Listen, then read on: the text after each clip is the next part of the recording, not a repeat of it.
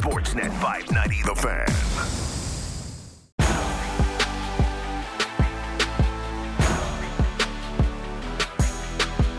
Okay. The Fan Morning Show. Justin and Ailish. Interesting tone to start the show, Ailish. What's on your mind? I don't know.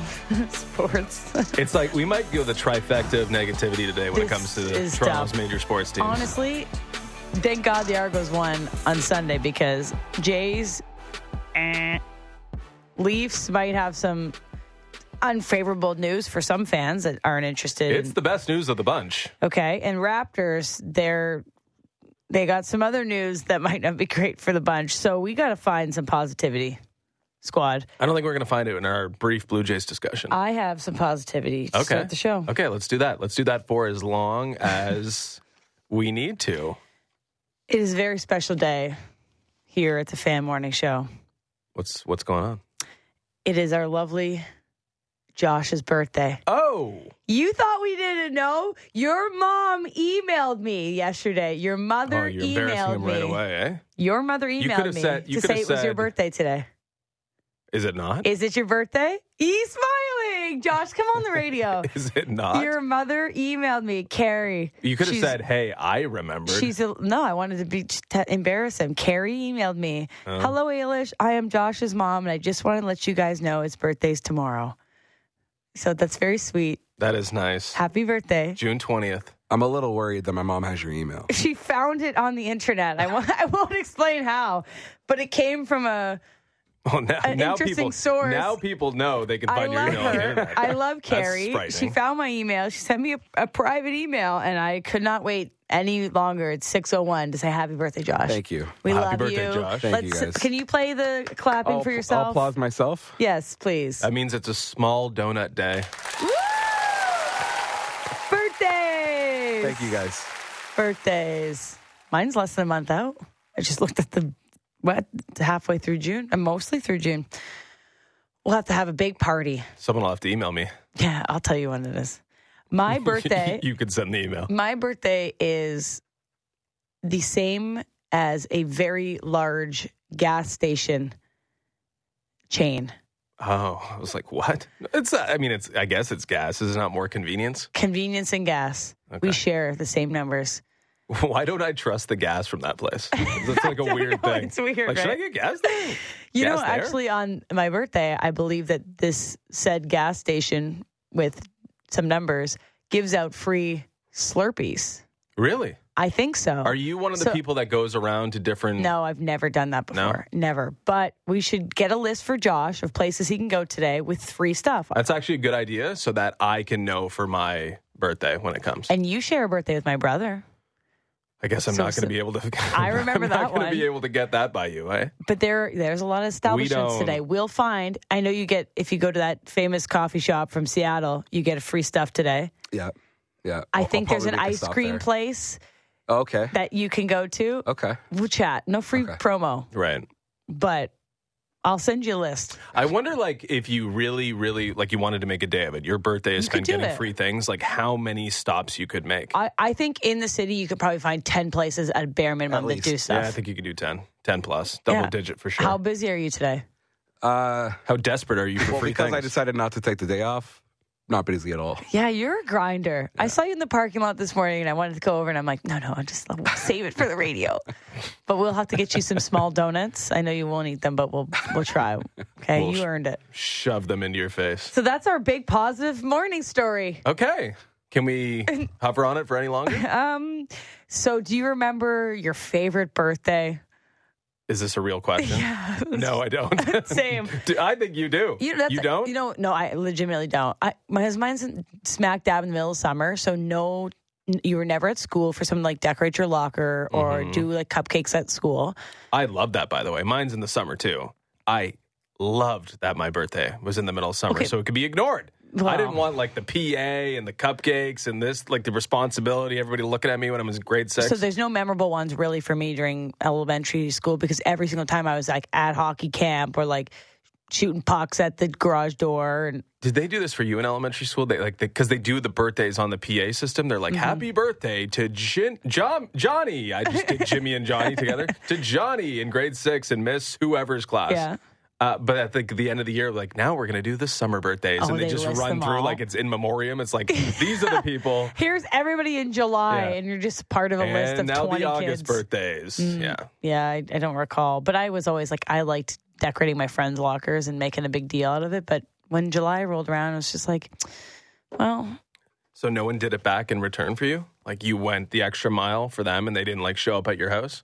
Well, yeah, I mean, I celebrated my birthday, but it's just different because, like, if you're trying to think of when you're in elementary school, those were always so fun. You'd have a little, like, pizza party, and, like, everybody knew it was your birthday. But summer birthdays, we have our own perks. Longer daylight, warmer weather. You have a nice little barbecue. Get the grill guys going. That's what I'm going to do. Oh, how did that go, by the way? It's great. Good. I didn't have to fight anyone off. Nobody was in the grill mood How are on the a bristles? Monday. My bristles Or are bristly? My bristles are bristling. What was, like, let's, oh, here we go. This is a good text. Connor and Keswick. This is true. Can't complain about summer birthdays. I'm a week before Christmas, the worst. Yes. Combined gifts and no outdoor parties. You're right, Connor. Yeah. I always wonder about those folks that are right around Christmas, born on Christmas, Christmas Eve. It's like, do you get separate, like someone wraps it in Christmas and somebody wraps it in like balloons, and then you know which one's Christmas, which one's your birthday? I just don't think it's just a combined. I feel like you don't get a birthday, honestly. Like, you could fake it, but I feel like you don't get it. Is that the worst time to have a birthday? $5.90? Or do you love it because you just get to, like, it depends on who you smash are. it all out of the park If you want it to day. be ignored, it's a great time. If you don't want it to be ignored, it's a terrible time. I'm also curious. And that's also off school. True. If it's that close to yeah, Christmas. that's true. You get nothing. Just, oof. That would be a nightmare for you. Must be the worst time. You want celebration. That must be the worst We're time. going to have to decorate your locker here. You don't have a locker. We're going to have to decorate something that you call your own. We'll do something fun. What's the best year of your birthdays? Champagne birthdays? This is definitely not Josh's champagne birthday. No, it's not. You're not 20. I mean, you don't have to snicker like that. It's not that far removed. Like, yeah. Okay, I don't look that old. No, you know what I mean. Yeah. No. Anyway. Okay, cool. $5.90. Let's talk about as much positivity as we can today. Birthdays, celebration. You can send Josh a nice message. Say happy birthday to him. He makes this show run smoothly, so we appreciate it. And you can play all of your favorite tracks today, Josh. Whatever you want. It's your world. It's your birthday. Yeah, it's. I actually want to know what the Josh playlist is. Yeah, I'm looking forward to this. We're going to get all 5 songs. Josh bangers. Let's go. Josh bangers. Okay. We did pretty good there. Lasted about 8 minutes. That's a long birthday preamble. Thank you for having your birthday today. Because let's go to Blue Jays. Oh my God. You thought blowing a 6-0 lead was pretty bad. I think maybe we might be hitting rock bottom here. An 11-0 loss to the Miami Marlins. We had position players pitching. Poor Ernie Clements. The kid is like, oh, I'm going to pitch. Thank you. This is my use as a major leaguer. What a moment. Oh, it's kind of gross feeling. It is. It is a gross feeling. It does kind of feel like rock bottom. I will say, though, like, it kind of felt really bad. Like I said yesterday off the top, maybe one of the worst losses of the season, and this one was maybe worse than the one before. It's not a good spot to be in right now, and I don't know really how they're going to get themselves out of it because, as we talked about yesterday, like, one thing affects the other. I mean, they just came off the bullpen day, and then the Bassett start, where you use the bullpen, and then you tax the bullpen again with Barrios, and then you're looking forward here to a Kikuchi start, and it's like, where's the escape? Where's the valve Maybe I Kevin can pull Gausman on Wednesday. That's it, but every the fifth day. turnaround from Wednesday at noon and tonight's game is still short. Like, there you go. It's another not factor. An easy rip around when you've used the bullpen, as you mentioned. 40 of the last 72 outs. In 3 days. One guy who can actually soak up innings isn't enough, though. And I understand we were talking about Barrios being like a really, really positive thing from this Blue Jays season just yesterday. So it's not like it's just that. But this is the situation now and this week and in the last couple of weeks. And now looking forward, it's like this team can't get out of its own way, and it's taxing its own resources at a rate to which they can't keep up with. Basically 3 back-to-back bullpen days. 40 of the last 72 outs in 3 days were through relievers or position pitchers. And a lot of runs scored between those 40 outs. Hell of a lot of runs. Pearson and White last night go back-to-back days when it showed. They were not sharp. I felt for Pearson because he's working through, confidence, I believe, injury stuff. You put him back out there when the game was kind of out of reach, and he looked brutal. But, I mean, and this was a Blake Murphy stat. His ERA a day ago was 1.96, and it's 4.88 after 29 hours of life. It's just tough to see that, tough for a guy to regain confidence, but you're running low on options.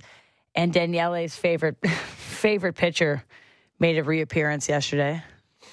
And it's spooky season. Like, you're getting names of folks we're running thin on. Where's Ricky Tiedemann? Where's Hyun-Jin Ryu? Like, people are just throwing names out of anybody that could be available to come up to play for this team. And I mean, Hyun-Jin Ryu's a and we're talking about names that you thought you'd left in the past, like the Thomas Haas, Trent Thornton. Like, it's like, we're still playing these games. We're still we haven't been able to produce anyone who's just replacement level in terms of depth to come up and just be a new body that you don't have all these negative thoughts associated with right away. That's not good for the Blue Jays fan psyche, let alone the player's psyche, where it's it's still Trent Thornton, right? Honestly, and no one's doing their job. You look around, you could point at every single player now, basically, and it's you're not pulling your end. Maybe you want to. Maybe Whit Merrifield doesn't apply. No, but he didn't play. Maybe Bo Bichette doesn't apply. But everybody else, look around. Kevin Gausman, everybody else, look around. And it's no one is doing their job to the best of their ability right now. So while you might be a little disenchanted by the fact that Trent Thornton is now logging some meaningful innings for this team, it's if you guys had done your part, if you had lived up to your expectations, maybe you wouldn't be in the position where you're in, where it seems like everyone is just looking for a lifeline on this roster, and it's not a good place to be. A tough Jose Barrios start. He obviously had a short outing because he already threw 100 pitches quite early in the game. He was fighting it a lot. Then he comes in, and we see a lot of bullpen. Today we have Kikuchi, who, he's been pulled quite early in his last couple starts, and he was frustrated in one of his last. I don't know if it was the last one or the one before that, but visibly in the bullpen after he got pulled shortly. I think it was around 80 pitches.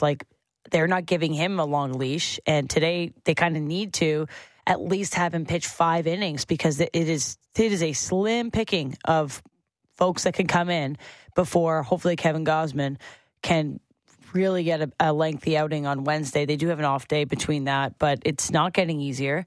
It's they have what could be considered an easy schedule coming up, but when you look at it, the Oakland Athletics, you need to win that series. You need to sweep that series, or else we're coming on Monday morning, and I think we'll be having the conversation of we might be taking callers. If they don't sweep the series against Oakland Athletics this weekend. If they don't sweep, you got to be able to pitch to win a game, let alone sweep. That's what I'm saying. Sweep. But it's the Oakland Athletics. And then, think about it. Last week, I was talking about how they could not lose a game. So the Oakland Athletics are not just a team that you can roll over. They were hot. I don't understand what happened to them last week, but they won 6 or 7 in a row, and they got good all of a sudden. They got the Giants, but then you got the Red Sox. And listen, the Red Sox were out of the picture a week and a half ago, and they're a half game behind the Blue Jays all of a sudden after they swept the Yankees. The Red Sox, which is good, chasing the Yankees. Sure, but the Red Sox are now chasing you, and they're half a game behind you, so it is not getting easier for the Blue Jays. You have some massive must-win games coming up, and today, of course, is another one. I don't know how you bounce back from losing a 6-0 lead and then getting absolutely embarrassed 11-0. Something needs to change. I don't know if it's someone in that locker room needs to go and show some emotion.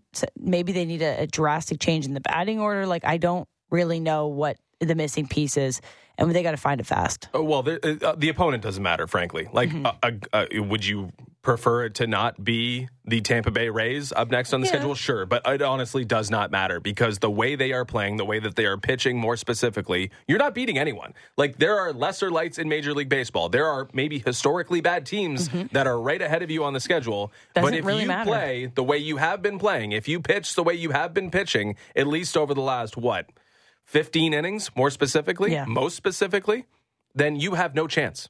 You are not going to beat any major league team the way that you are pitching or the way you have pitched over the last 2 games for the Toronto Blue Jays. Like, it does not matter. And it also does not matter if you can't hit. And maybe there will be some more meatballs to hit against a team like the Oakland Athletics. But that is complacency to its fullest. I mean, this team has to fix themselves if they're going to get wins at this level. Everyone from an individual level has to look at themselves and be better, or they're not going to get better. It's not about the opponent. It's not about who you're chasing. It's not about who's chasing you. They're not going anywhere unless they fix themselves, because right now this is as bad as the team has played all year long, and it's been an immensely disappointing couple months of the season. So I will say Miami. So Miami's red hot right now, of course, and they're frankly they've just played a little bit of a softer schedule, and they from that gained so much confidence, so much momentum, and they look like a powerhouse. So if you're looking for something that the Blue Jays can maybe replicate, it's find an opportunity to get some wins in this little softer, and I'm using air quotes because, watch, the Oakland Athletics are going to be the hottest team in baseball, and the Red Sox are hot, and the Giants are going to come in and steamroll everyone. But you need to find some relief in the schedule to build momentum. The Marlins just did that, and now they're red hot and they're rolling. So if you look for anything, it's start small. It's winning. It's getting a good start in the first inning. It's getting on the board first. That'd be a great start. And then it's building on a good pitching outing by Kikuchi. Then it's Kevin Gausman coming in. Then you got an off day and you're back home. Like that could be a really good 3-day stretch for the Blue Jays if they can find a way to do it. But you mentioned pitching has been brutal. This is the roulette. But last night, hitting once again. These are some stats from Sportsnet Stats who they come on my Twitter feed right at the perfect time. It's like they finish your sentences, right? Like, what are you thinking? And you're like, oh, that's the answer. You're like, it seems like the Blue Jays leave a lot of runners on base. Well, then Sportsnet Stats is like, well, here you go, Ailish. Blue Jays have left an MLB high 538 runners on base. This was during the game, so that number is now higher. Mm-hmm. The Blue Jays are batting 160 with runners in scoring position with 0 outs since May 1st, which is 29th in MLB. And that was during the game, so that is already a worse stat. Yeah. So when you watch these games and you're frustrated as a fan and you're like, it just feels like there's no clutch hitting, there's no momentum being built, it is justified by the stats. So you can rest your head at night knowing that your eye test is the numbers backing it up as well. Here's the issue, because you can kind of again, stats completely self-serving. You can disregard some things and support and highlight other things in order to support your argument. And I get all that stuff. You could just look at home runs alone and be like, wow, if the Blue Jays gave or hit as many home runs as they've allowed, or it was reversed where they have a positive home run differential, everything looks completely different. Yeah. And the same could be said about hitting with runners in scoring position. But when you do none of them, when you're deficient in all these categories that are pretty key in terms of scoring runs and keeping runs off the board yourself, I mean, that's only going to add up. So yes, if they were better with runners in scoring position, things would be better. If they were the same with runners in scoring position, but hey, you hit a lot of home runs, things would be a little bit different. But they're not doing any of those things because they're a bad hitting ball club. It's really, really simple. You can point and select whatever you want. The fact of the matter is, this is not a good offensive team. Mm-hmm. It's not. It may be on paper. It may be by some metrics, but in no way can you make the argument this season that this has been a plus lineup. It just has not been. And I see this argument all the time online, and I had space for it maybe 2 weeks ago, and I don't anymore, about how hard Vladdy's exit velo is, how he's having the hardest hit balls. And it's I get that. If you slam it off the turf every single time you hit it, it's getting frustrating. You're going to lose some of that exit velocity. And I'm always looking for the positives, you know that. But that can't just be the one thing we're holding on to. He needs to produce better. Why did last year, Bo Bichette got moved down in the lineup, and it was oh my God, they moved Bo down to 7th or 6th. Mm-hmm. And that was when John Schneider came around, so his guy. Why is Vladdy still in a spot that he's not performing? You put Whit Merrifield up there, and that was a bit surprising because he was a lower the end of the lineup guy this whole time, but he's earned that spot. Vladdy hasn't. Do you need to make some sort of shakeups? And maybe it starts with that, demoting. I know maybe that's not the right word, but moving him lower in the lineup. There needs to be something to spark. There needs to be change. some consequence. Yeah. For inaction. In action. It seems like the guys who have the most promise to them, like George Springer, you are the leadoff guy. That is your spot. No one's allowed to touch that. Right. Why not? It's George's. Why not? And he's been struggling this year. He's had moments where he's been okay and turning things around a little bit, and then he takes a couple steps back. Vladdy the same way. You're guaranteed to hit in the top 4 because you're Vladimir Guerrero Jr. Same thing with Matt Chapman. Maybe by necessity because, hey, Kevin Kiermaier's not going to hit out of you, and Dalton Varsho shouldn't in any circumstance. But you put Spencer Horwitz, who's like second ever MLB game in fifth. Well, there you go. I guess there has been a slight demotion for Matt Chapman, but those 3 guys are the ones kind of promised things, at least it seems. And those 3 guys, for the majority of the season, large portions of the season, have really, really struggled and have really, really struggled to hold up their end of the bargain, hold up their responsibilities. All 3 of them. I mean, Matt Chapman's been terrible for months now. Maybe not months, almost months. 2 months. 2 months. He was terrible for 2 months. He was great for 1 month. Vladdy, we know, struggling. Springer, he's not, and you could do cost per whatever if you want with George Springer. Gets paid a lot of money. He's not necessarily living up to what his price tag would be. This team has a lot of problems, and I don't know how you address all those. Like, do you completely shift the lineup? John Schneider's trying. He's making small tweaks, but it's stuff like, hey, can Dalton Varsho hit third for us tonight? Can Whit Merrifield hit second for us tonight? It's not enough. It's not a full measured approach to changing things up. And I think it's really lazy to be like, oh, this is John Schneider's problem. He should go. It comes down to the individuals. Like, what is John Schneider supposed to do about large portions of his lineup struggling individually in the way that they have been? I don't know what he's supposed to do about that. Bo Bichette hit 100 hits yesterday. Let's celebrate that. Happy 100th hit to Bo Bichette. It's no Luis Arias. So let's go to Luis Arias because this guy is like we got the full Luis Arias experience last night, and we talked about it a little bit yesterday, teeing up the game. Absolutely incredible what he's doing, and the Blue Jays at the expense of it. He's back to a batting average of 400 after going 5 for 5 yesterday with a run, 2 RBIs. He just can't miss. He cannot miss. He is one of the first players since, I don't know, probably like the 1900s to be at this level of production so far. It'll be interesting to see if he can maintain it. Yesterday before the game, he had dipped a little bit to like 380, and now he's back to 400. But this guy is absolutely an incredible feat right now for the Miami Marlins, and they're rallying behind it. Like, this is something that their team has, like, I feel like the Blue Jays need that right now. They need one good story. They need one good thing to be rallying around. And it's funny when you go on the text line in the morning, and I scroll back a bit during the game, people text in, and it is just hilarious. But I'm not like blaming anybody, but the amount of people that are like, bring back the home run jacket, bring back, the fun in this ball team and this club.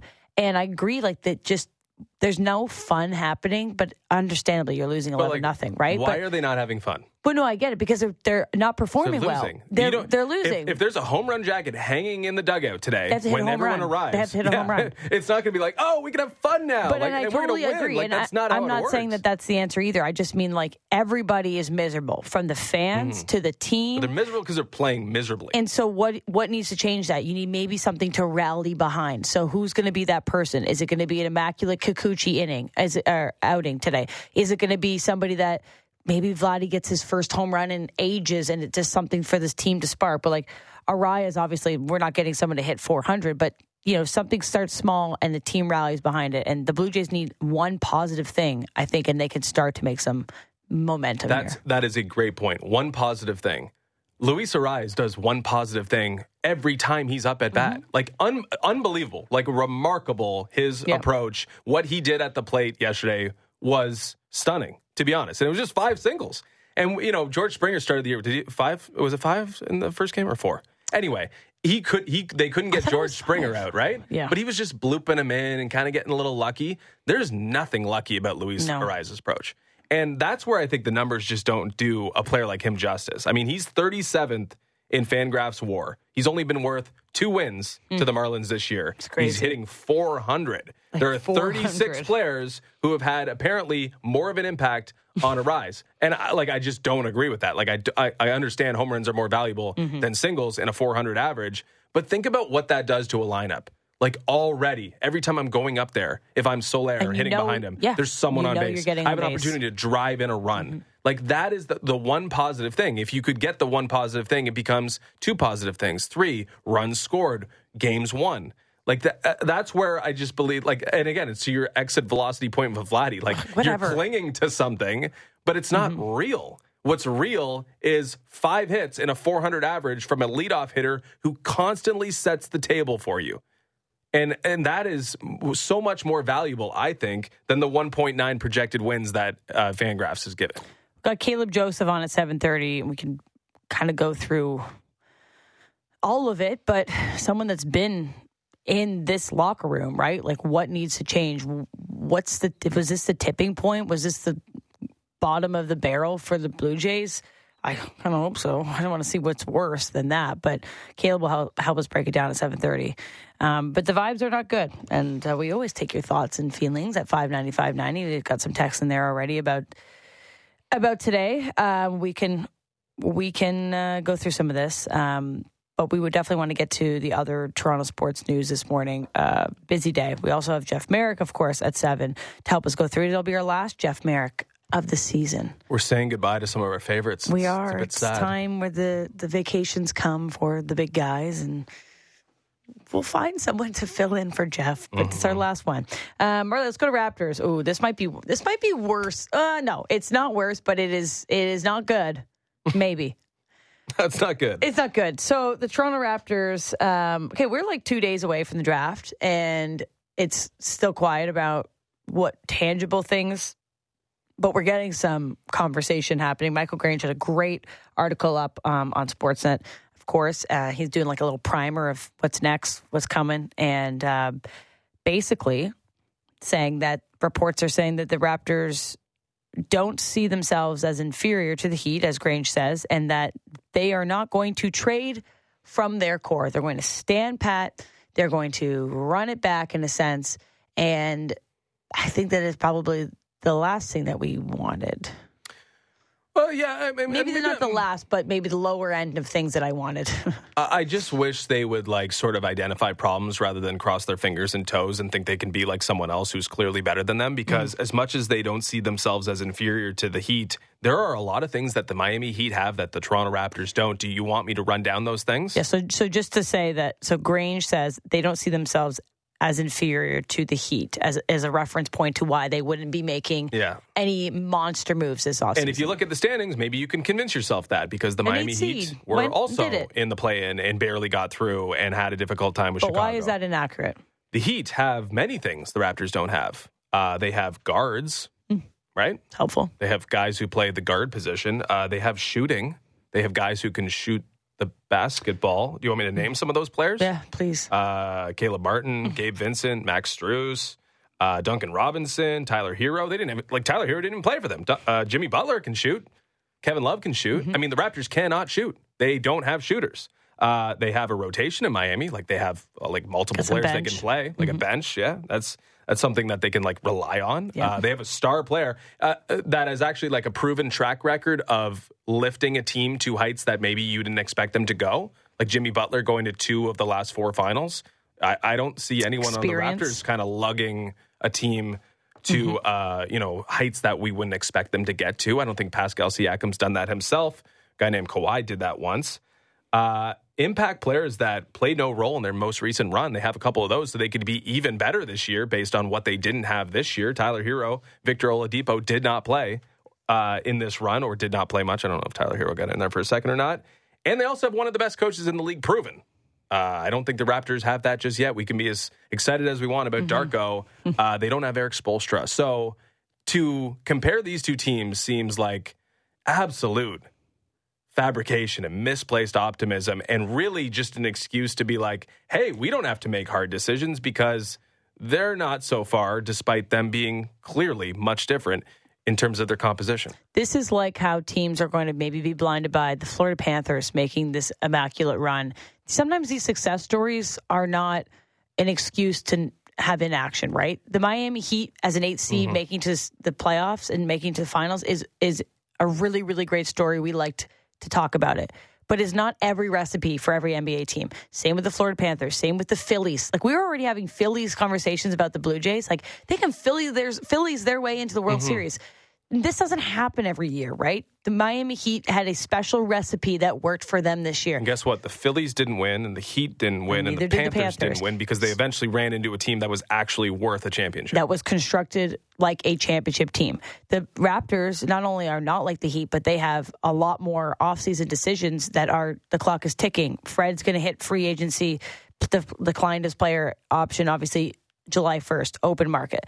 Gary's free agency's coming up. He has until today to decide on his player option. Today, big move might happen. Big information might happen. Jakob Poeltl, who was a nice fit that you bought at the trade deadline, you got to figure out what to do with him. They might have this core that they could really capitalize on if they're willing to make the tough decision. They got the number 13 pick in 2 days at the draft. There's rumors about the number 3 pick being available. But if you're just going to stand there and maybe lose some opportunities, lose some players because you're going to look at the Miami Heat and glamorize what happened with them, it is the wrong decision to make. Guess what the Miami Heat, by the way, are desperately trying to do? They're trying to acquire Damian Lillard because they need to be better. Get even better. And they have pieces they can probably move and satisfy. They could do it. Portland with.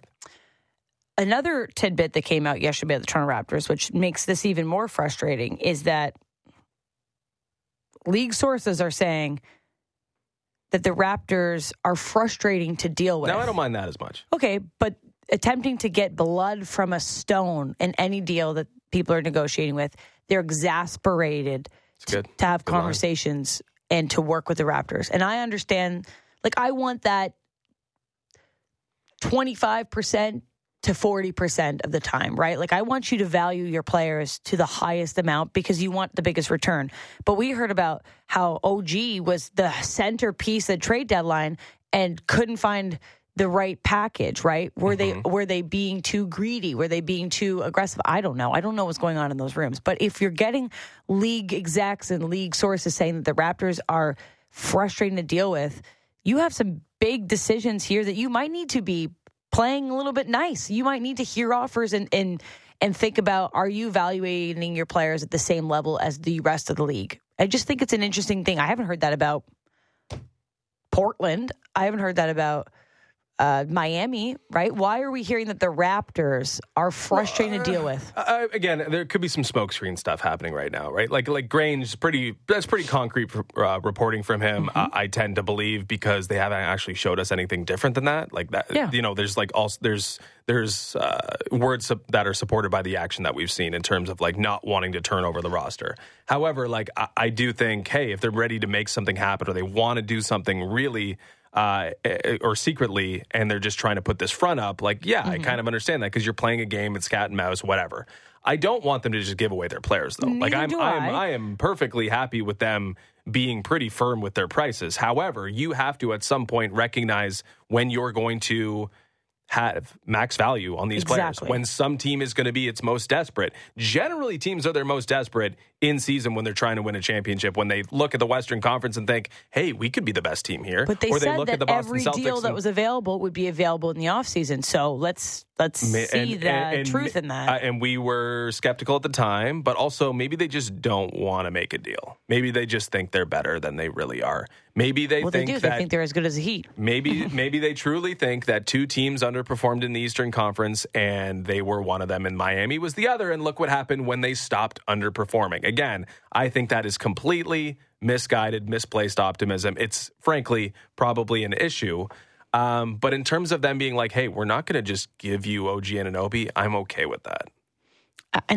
And once again, I want them to value their players extremely high. But I don't like to hear that they're frustrating to deal with, because as soon as you hear that, I don't want to bother dealing with the Raptors. I'm going to go deal with the Golden State Warriors. I'm going to deal with anyone else, because why would you put yourself in a position? Yeah, the Raptors have some great talent, but if you're hearing that they're frustrating to deal with and people are exasperated, not a good vibe. Not a good vibe around the Raptors. But now let's move on to the next team with something that's comparable to what the Raptors have, because the Raptors, frankly, what they have is not like world-beating stuff. But we do have another opportunity to talk some basketball just to tee it up later in the show. We're going to chat at 8 o'clock with Pat Garrity. So former NBA forward, front office executive, current Stadium NBA front office analyst. We're going to talk about what's going to happen in the next 2 days and onwards. The draft on Thursday, big decisions to be made, players opting out of contracts. There should be some movement. So we'll tee that up a little later in the show.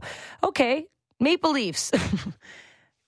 Let's run the gauntlet. We're slowly getting more positive. I think right? we're going to end on it. And then we got the A-list. Rock bottom Blue Jays. And it's always Josh's birthday. We're building in the 6 So a.m. if you hour. get negative, you just think it's Josh's birthday, okay? Yeah. Elliot Friedman and Jeff Merrick discussing yesterday about the Maple Leafs bench. And let's play the clip on Sheldon Keefe returning as Maple Leafs head coach. In the end, it confirms what we'd suspected for some time, which is that Keefe is coming back. Mm-hmm. They haven't announced anything, but he's coming back.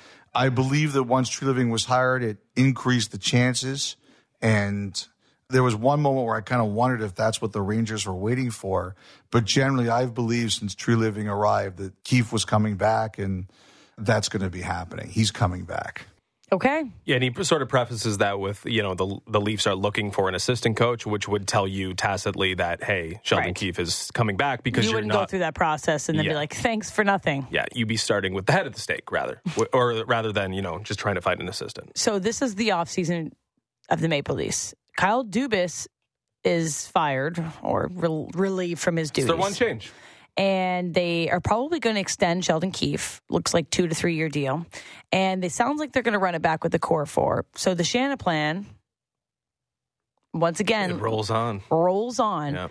And I think if you asked us the day the Maple Leafs lost in round 2 to lay out the offseason, I don't think I would have picked that mixture of moves. I don't think I would have predicted Dubas out, Sheldon stay, and core 4 stay. I mean, that's still time to tell on that. But right now, it's seemingly like even Shanahan called the core 4 and said, you're good.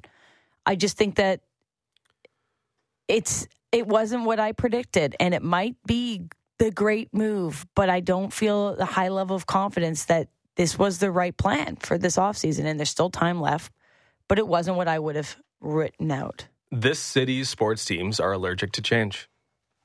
Like the only change could be that just Fred doesn't want to be here anymore with the Raptors, and that Kyle went for Brendan Shanahan's job, and therefore he couldn't be here anymore. And I don't know what the Blue Jays might do. I guess they're a little bit closer to, impulsive when they actually made a managerial change last year. But when it comes to the Raptors and Leafs, they're just very, very resistant, reluctant. And when you just see teams like the Vegas Golden Knights who spare no expense, blood from a stone? They're doing that in order to make incremental improvement. Maybe there's something in the air at Scotiabank Arena.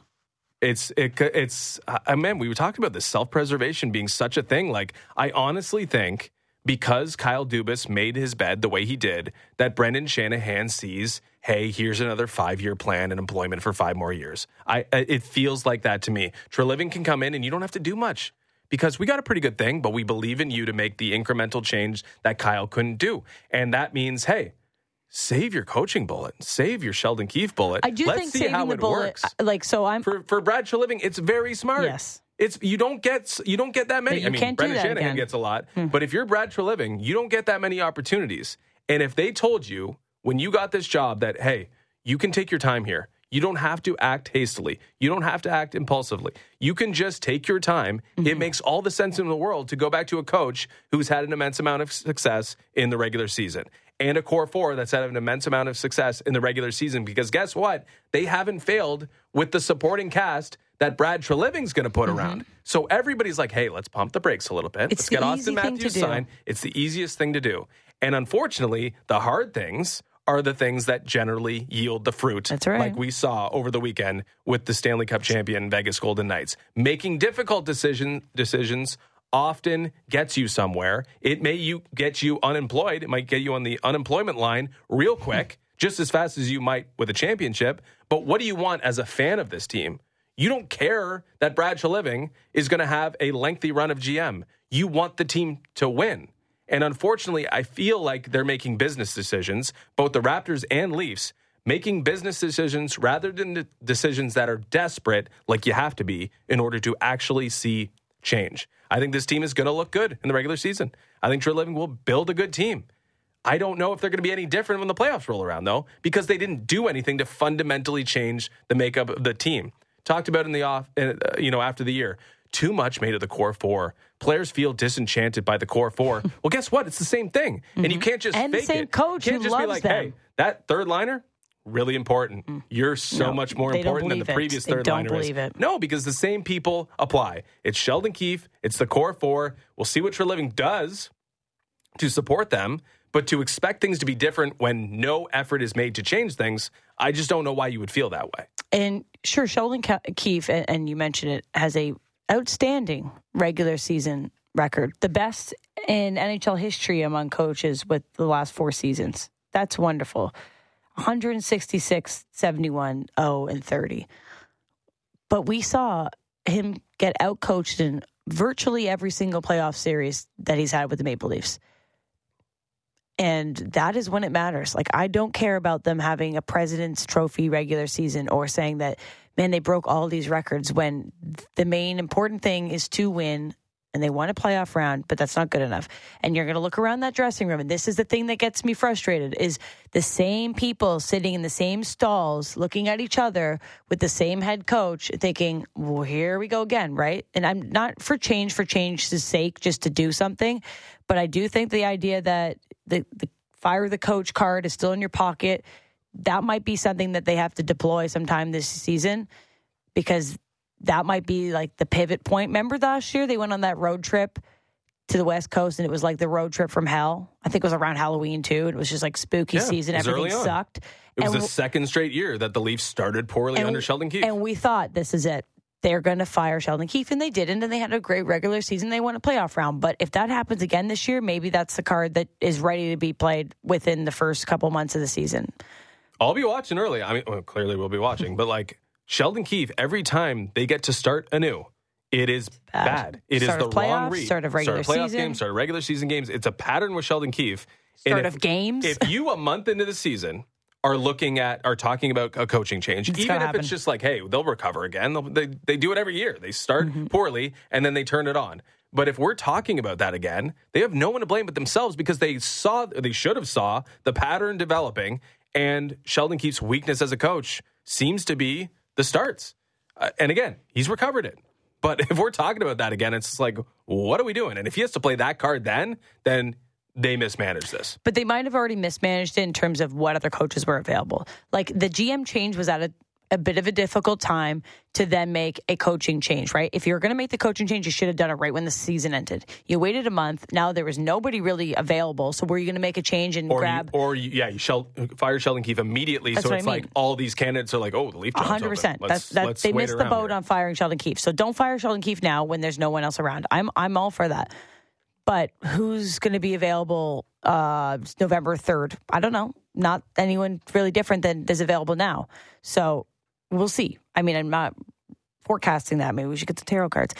But there seems to be some conversations already about who could be the assistant coaches. Carl Taylor, Todd Nelson, Mitch Love named as suitors. We do have Jeff Merrick on in 30 minutes, so we'll just leave maybe the analysis of that. But I just wonder how different Sheldon Keefe might coach with a new GM. And maybe there is something there. Maybe there's a different toys for him to play with. Maybe there's a different atmosphere in that, I don't know, office because you have a different GM. But I can't see it being a complete flip of the switch. Maybe Treliving does bring fundamental change to the group. Again, though, if your core four is there and Keefe is running the show and Morgan Riley's there and TJ Brody, we think, but we can get to that in a second. How much different can things be, really? Okay, quickly, TJ Brody. And we love Frank Saravalli. We had him on yesterday. I wish he would have said this on our show so we could have asked him. Come on, Frank. He's got his own show to figure out. Okay, so Frank Saravalli trending on Twitter yesterday because he made the following suggestions on his daily YouTube show, Daily Face Off Live. So I'm going to read it. Quote, there are a couple of sneaky buyouts out there, and one that I have in the back of my mind is TJ Brody of the Maple Leafs. It's a $0 cap charge for this upcoming season if you were to buy Brody out of the last deal of his deal. If you move off TJ Brody's $5 million and have $0 charge, yes, you need to replace him, but you could potentially give Brad Treliving some money to play with. So Brody has 1 year left on his $5 million deal. Also, Matt Murray remains on an LTIR candidate for Toronto. They're trying to move his contract so they can avoid using LTIR. That was the update from Frank Saravalli. Okay, so it's a little strange, right? Because TJ Brody was clearly your best defenseman over the balance of the regular season, right? Definitely. Struggled in the postseason a little bit. Did not hold up his end of the bargain the way you'd want him to, but also a lot of pressure on him, right? Like you have to lead a shutdown pair, and you may not have the right partner to do it. I mean, I think there as many questions there are about TJ Brody maybe coming out of the playoffs, there are more with Jake McCabe. He's paid far less, but Jake McCabe played worse, I think, than TJ Brody. There is also the 2024-25 season. To me, I've always theorized this. It's going to be a wash. Like, it's going to be hard to be good.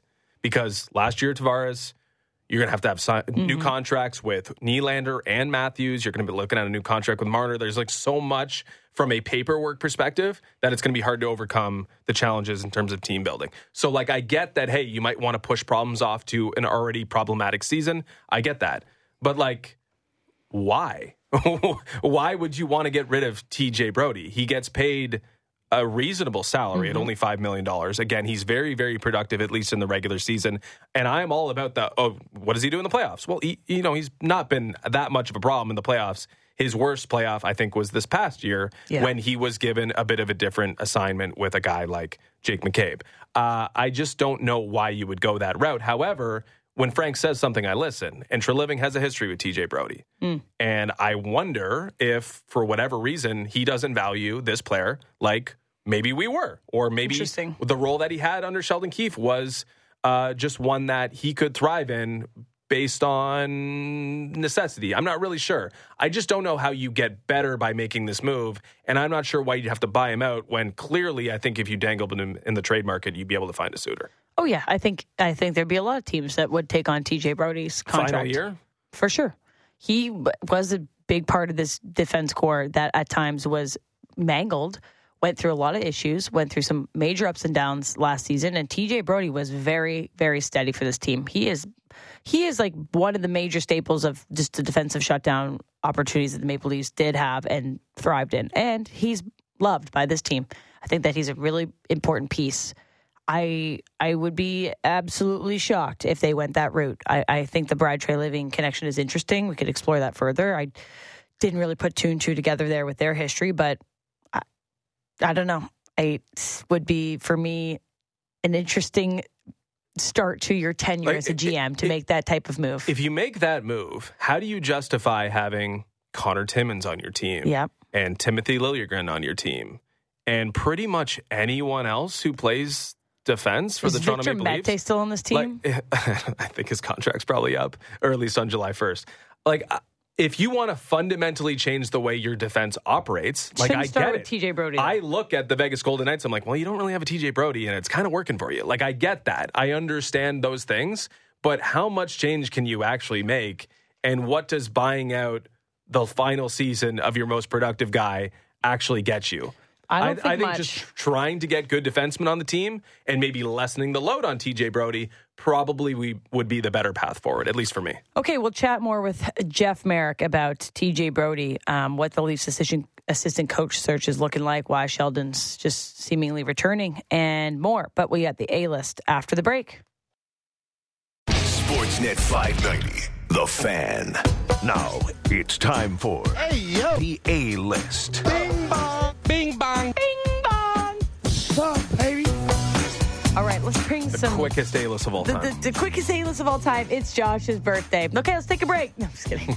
I do have a quick one here. Remember the big fishing scandal we talked about probably a year ago? Oh, yes. I actually brought this up when you were away. Oh, wow. Okay, so this is a new fishing scandal because I guess people... Ooh, can we be fast with this? Yes, okay, I'm going as fast as I can. Okay, there was the 65th Big Rock Blue Marlin Tournament in North Carolina, okay, this weekend. And one of the crew of the boat Sensation took 6 hours to bring in this big blue marlin. 6 hours of reeling this in. It weighed 619 pounds and 4 ounces. It would have would have won $3.5 million in prize money, $2.77 for winning the tournament. And then when you bring in the first catch over 500 pounds, you win another $740,000. So I don't know what we're doing with our lives. We need to quit and go catch blue marlins. We need to jam weights into fish. But it was a fully official catch. They brought this fish in after 6 hours. They take a photo of it. They're excited about it. But there's some bite marks on the marlin. And apparently you can't have any... It's got to be fully pristine? It has to be pristine. It can't have any missing fins or whatever. It wasn't like mangled to the point that it couldn't live.